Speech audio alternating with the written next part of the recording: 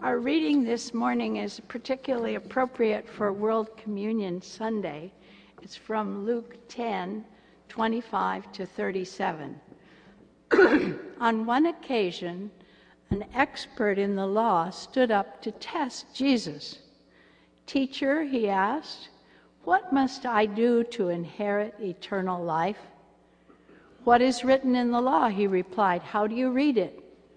He answered, "Love the Lord your God with all your heart and with all your soul and with all your strength and with all your mind, and love your neighbor as yourself." "You have answered correctly," Jesus replied. "Do this and you will live." But he wanted to justify himself, so he asked Jesus, "And who is my neighbor?" In reply, Jesus said, "A man was going down from Jerusalem to Jericho when he was attacked by robbers. They stripped him of his clothes, beat him, and went away, leaving him half dead. A priest happened to be going down the same road, and when he saw the man, he passed by on the other side. So too a Levite, when he came to the place and saw him, passed by on the other side. But a Samaritan, as he traveled, came where the man was, and when he saw him, he took pity on him. He went to him and bandaged his wounds, pouring on oil and wine. And then he put the man on his own donkey, brought him to an inn, and took care of him. The next day he took out 2 denarii and gave them to the innkeeper.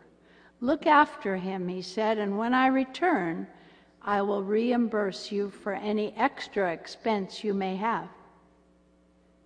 Which of these 3 do you think was a neighbor to the man who fell into the hands of robbers?" The expert in the law replied, "The one who had mercy on him."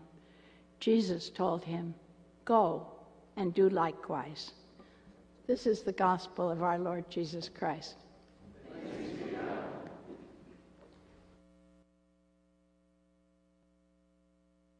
Together with my daughter Amelia. It's an honor for us, and I just really want to thank Pastor Bob and Kathy and Tim Bayless for their kind invitation to be with you. I have greetings for you from the Mensas in Ghana, from the pastors in Ghana, from the churches in Ghana. You may not realize, but they know you.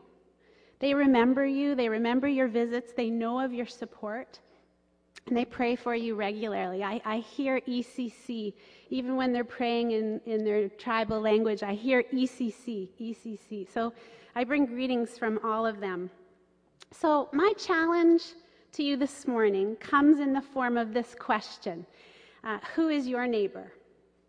Just under 10 years ago, this question was posed to me in a fairly memorable way.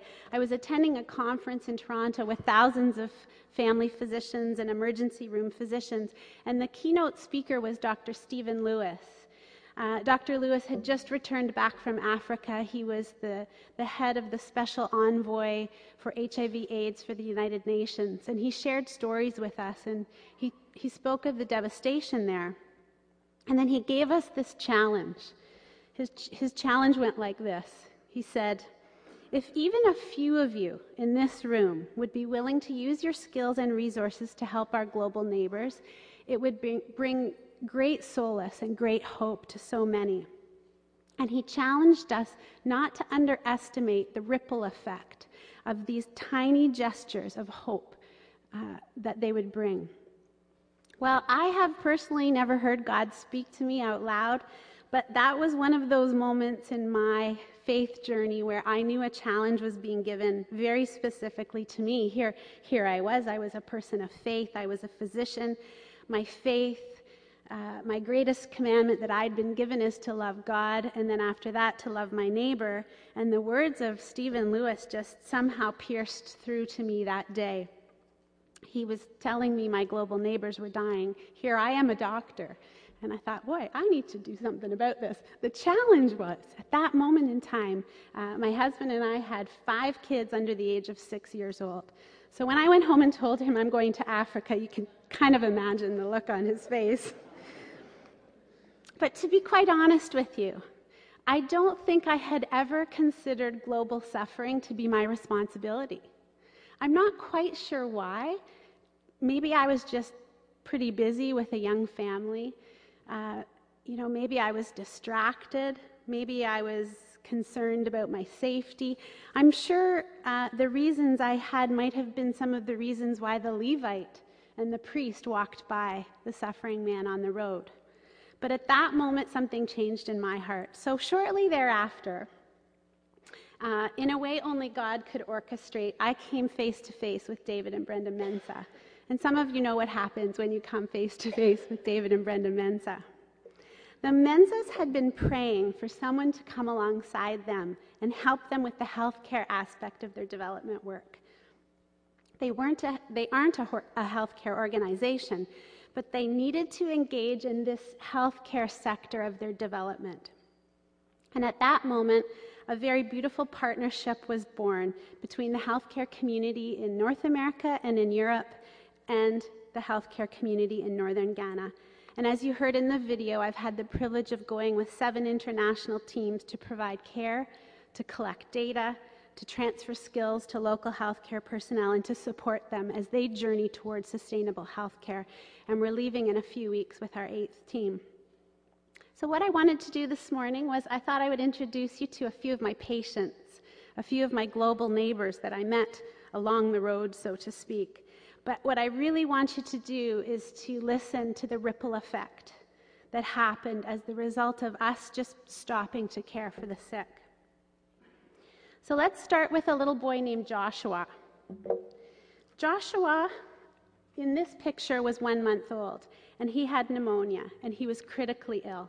It was just such a miracle that we happened to be in his village on the day he needed someone to save his life. Here he is.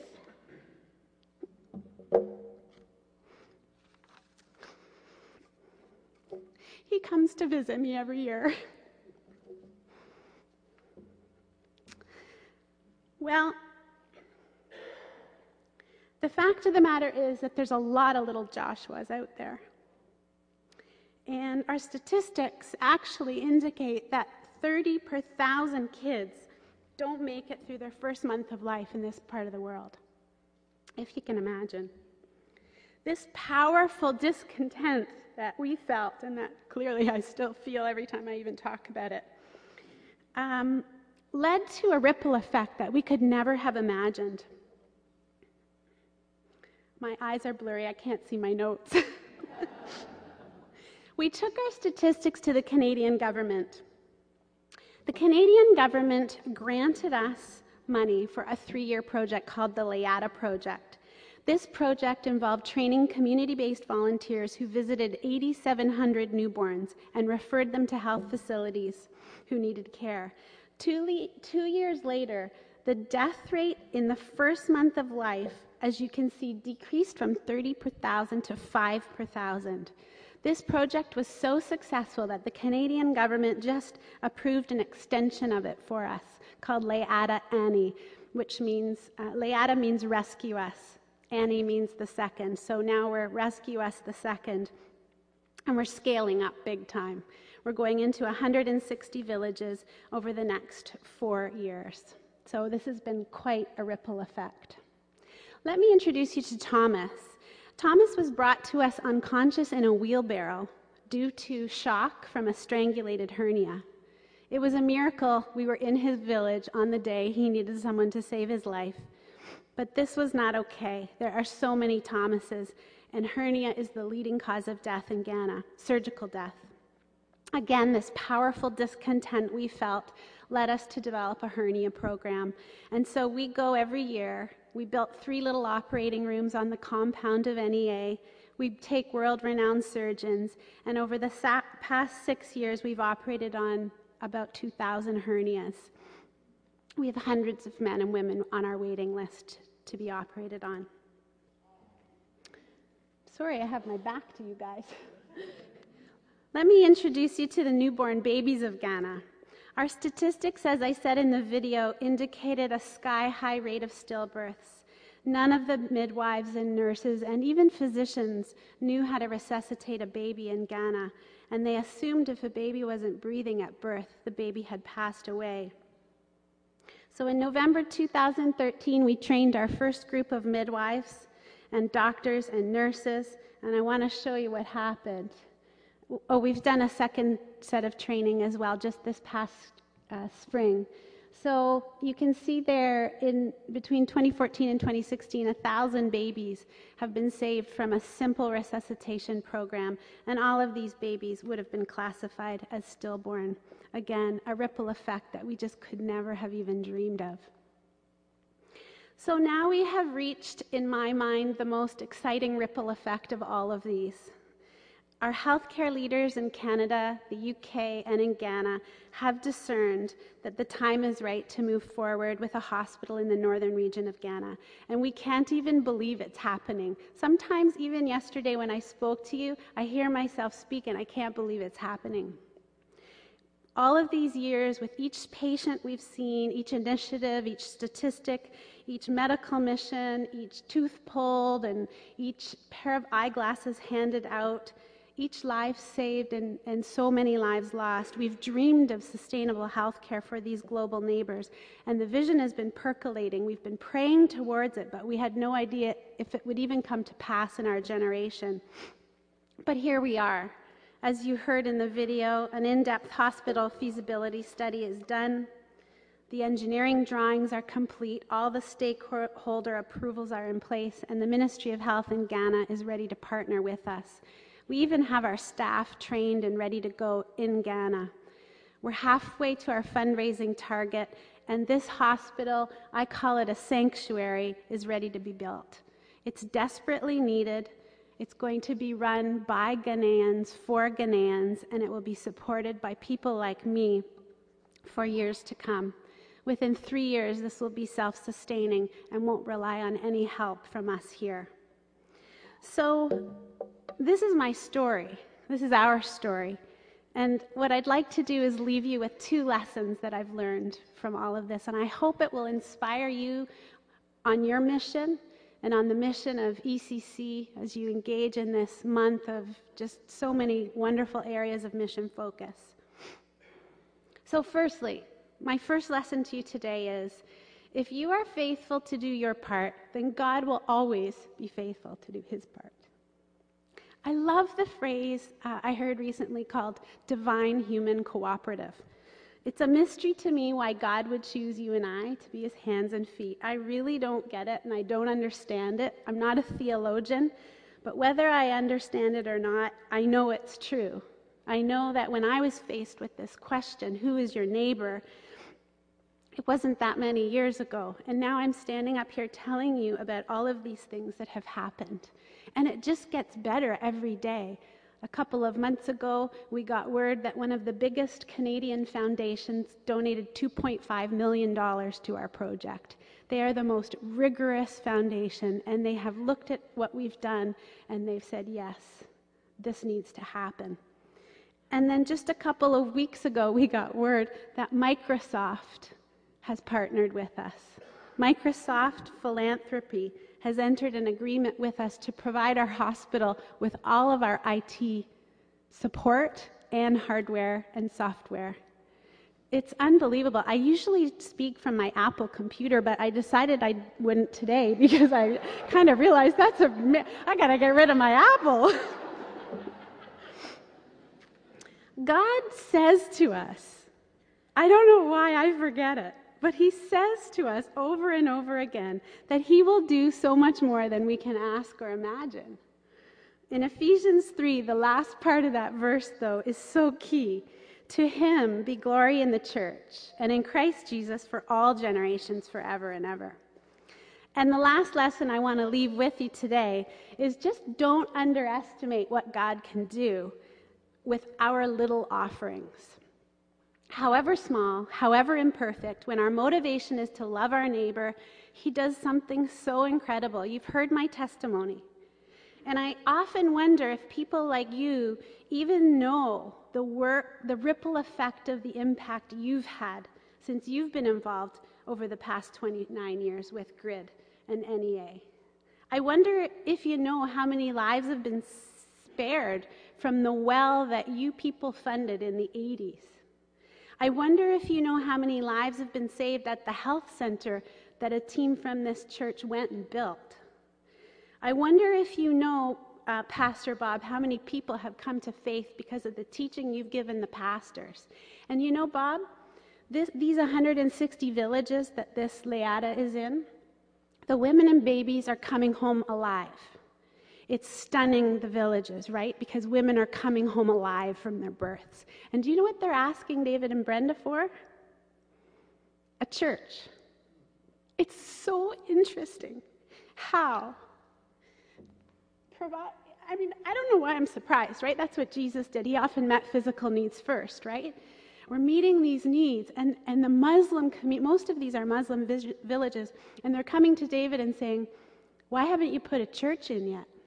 And the pastors that Bob has trained are scrambling to get to these villages who are asking for churches. And some of you built a junior high school, and I wonder, do you know how many future leaders of Ghana are going to come out of that school?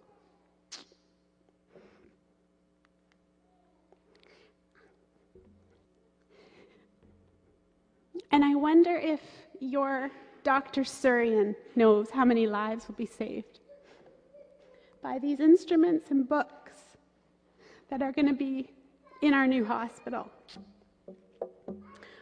As believers, we have a responsibility to be on mission every day here, in our families, in our homes, in our schools, workplaces, our communities, in our countries, but we're also responsible for our global neighbors. And I'd like to invite you today into this story of being on mission globally. I'd invite you to respond to the United Nations call to every citizen of the world to join together and envision and participate in creating a world free of poverty, hunger, disease, and want. While it seems impossible that the average person can make a difference, our story, my story, God's story clearly says otherwise. I believe God is calling us to continue to be global neighbors in Ghana. And I believe he's instilled a vision for this hospital in the hearts of his people here and in Ghana so that he can accomplish his purpose in this generation. So if part of your legacy might be to help us make this hospital a reality, let us know. We need all the help we can get. Kathy and Tim and I are available. We need your help. We need your prayers. We need your encouragement. We need your financial support. Maybe you're a health professional. We need you. I was thinking you guys could maybe go build a ward of the hospital one day, and then we could name it after you or something like that. I was actually thinking that Bloomington maternity ward has a really, really nice ring to it.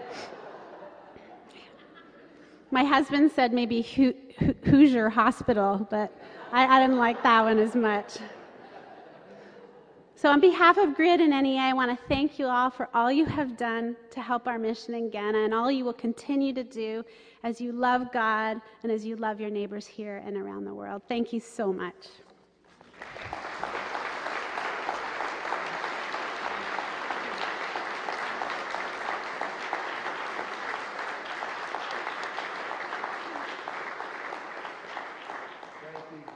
Please remain standing once again for the reading of God's Word. And as is our tradition in Missions Month, the scripture reading, the epistle reading that comes this morning will come to you in a different language. Now, up on the screen, you can read it. It won't be in a different language up there. English will be on the screen, but this morning we will hear the Word of God in Farsi. Good morning. به عقیده من در دو رنج کنونی ما ابداً جلالی که در آینده برای ما ظاهر می شود قابل مقایسه نیست. تمامی خلقت با اشتیاق فراوان در انتظار ظهور فرزندان خدا به سر می برند. زیرا خلقت نه به اراده خود بلکه به خواست خدا دچار توهم گردیده است. تا این امید باقی بماند که روزی خود آفرینش از قید فساد آزاد گردد و در آزادی پرشکوه فرزندان خدا سهیم شود. زیرا می‌دانیم که تمامی آفرینش تا زمان حاضر از دردی مانند درد زایمان نالیده است. نه تنها خلقت بلکه ما نیز که روح خدا را به عنوان اولین نمونه عطایای خدا دریافت کرده ایم در درون خود می‌نالیم و در انتظار آن هستیم که خدا ما را فرزندان خود بگرداند و کل بدن ما را آزاد گرداند. زیرا با چنین امیدی بود که ما نجات یافتیم. اما امیدی که در آن برآورده نشده است دیگر چه امیدی است؟ چه کسی در انتظار چیزی است که قبلا آن را یافته است؟ اما اگر در امید چیزی هست که هنوز نیافته ایم، با صبر منتظر آن می‌شویم. به همین طریق روح خدا در عین ضعف و ناتوانی به ما هدیه می‌کند. ما هنوز نمی‌دانیم چگونه باید دعا کنیم، اما خود روح خدا با ناله‌هایی که نمی‌توان بیان کرد برای ما شفاعت می‌کند و آن که قلب‌های انسان را جستجو می‌کند از نیت روح خدا آگاه است، چون روح القدس مطابق خواست خدا برای مقدسین شفاعت می‌کند. This is the word of the Lord.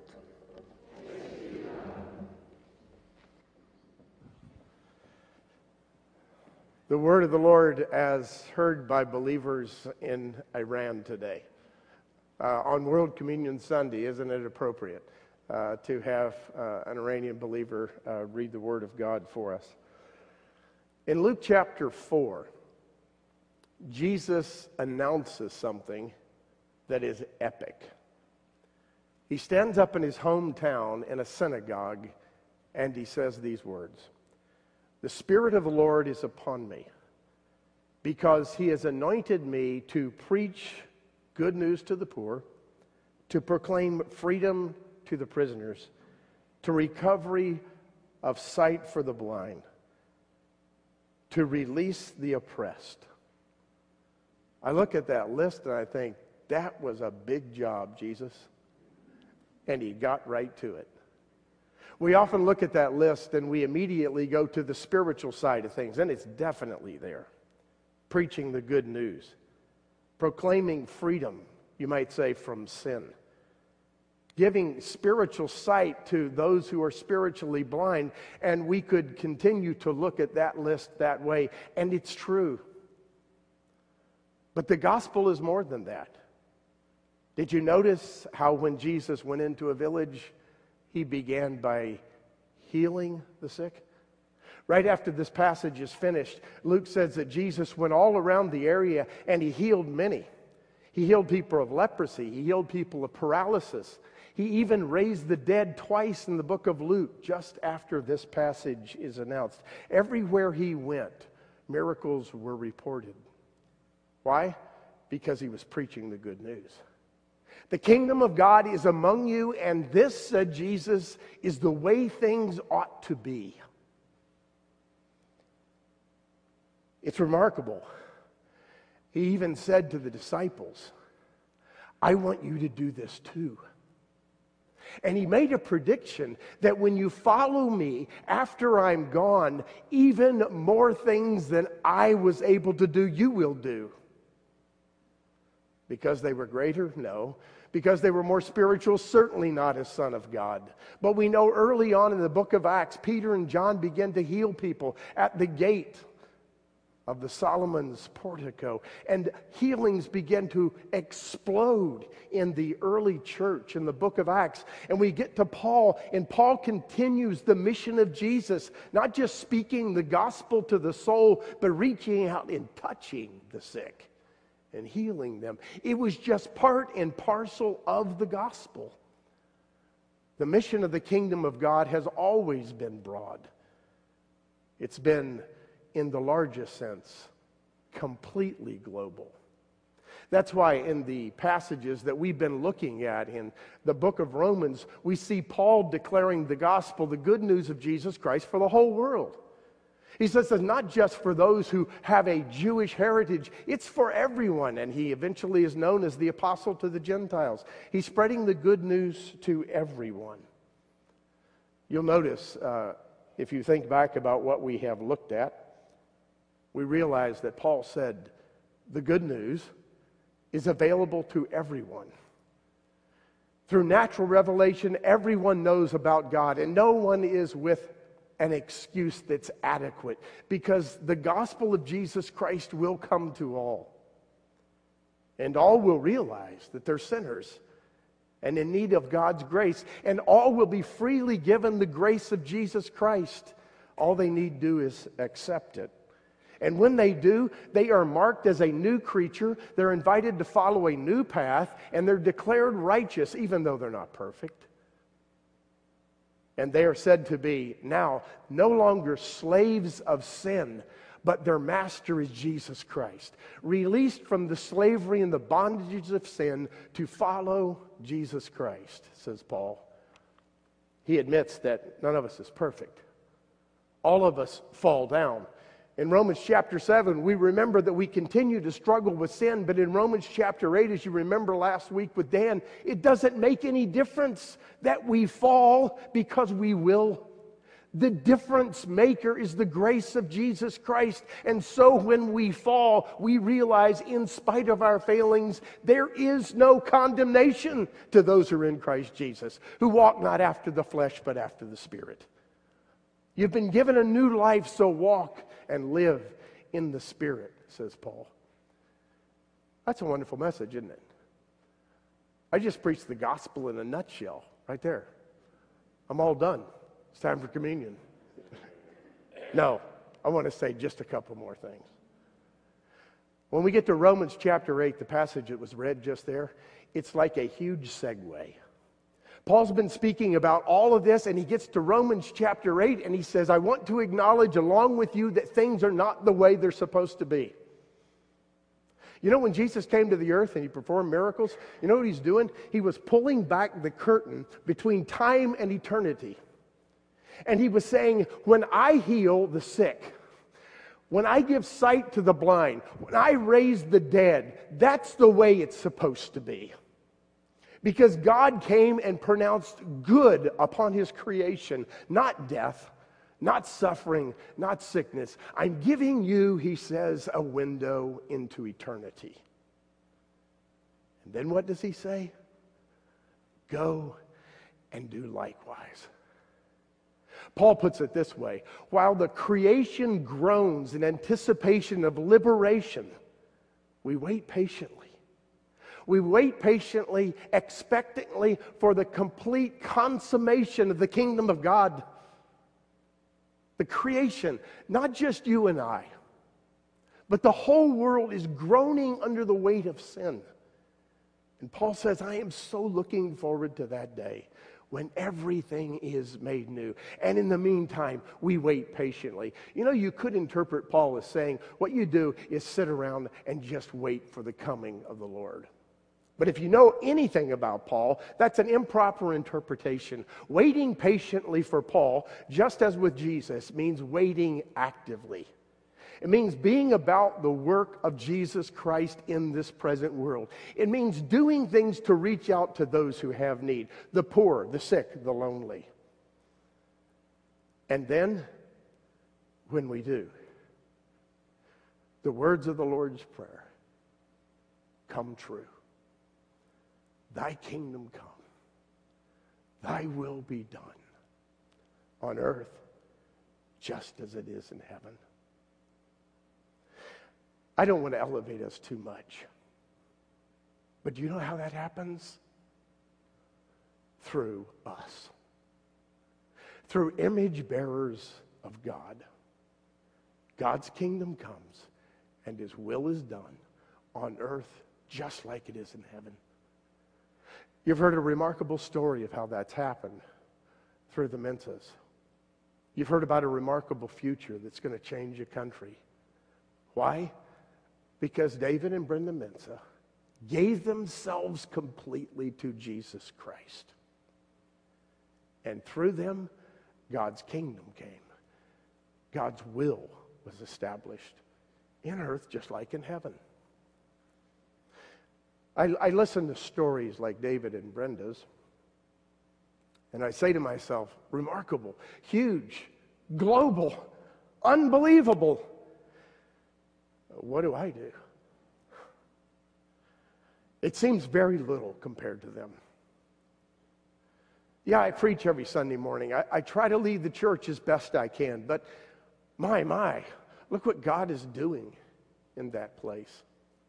And then I remember, thy kingdom come, thy will be done, happens in you every day.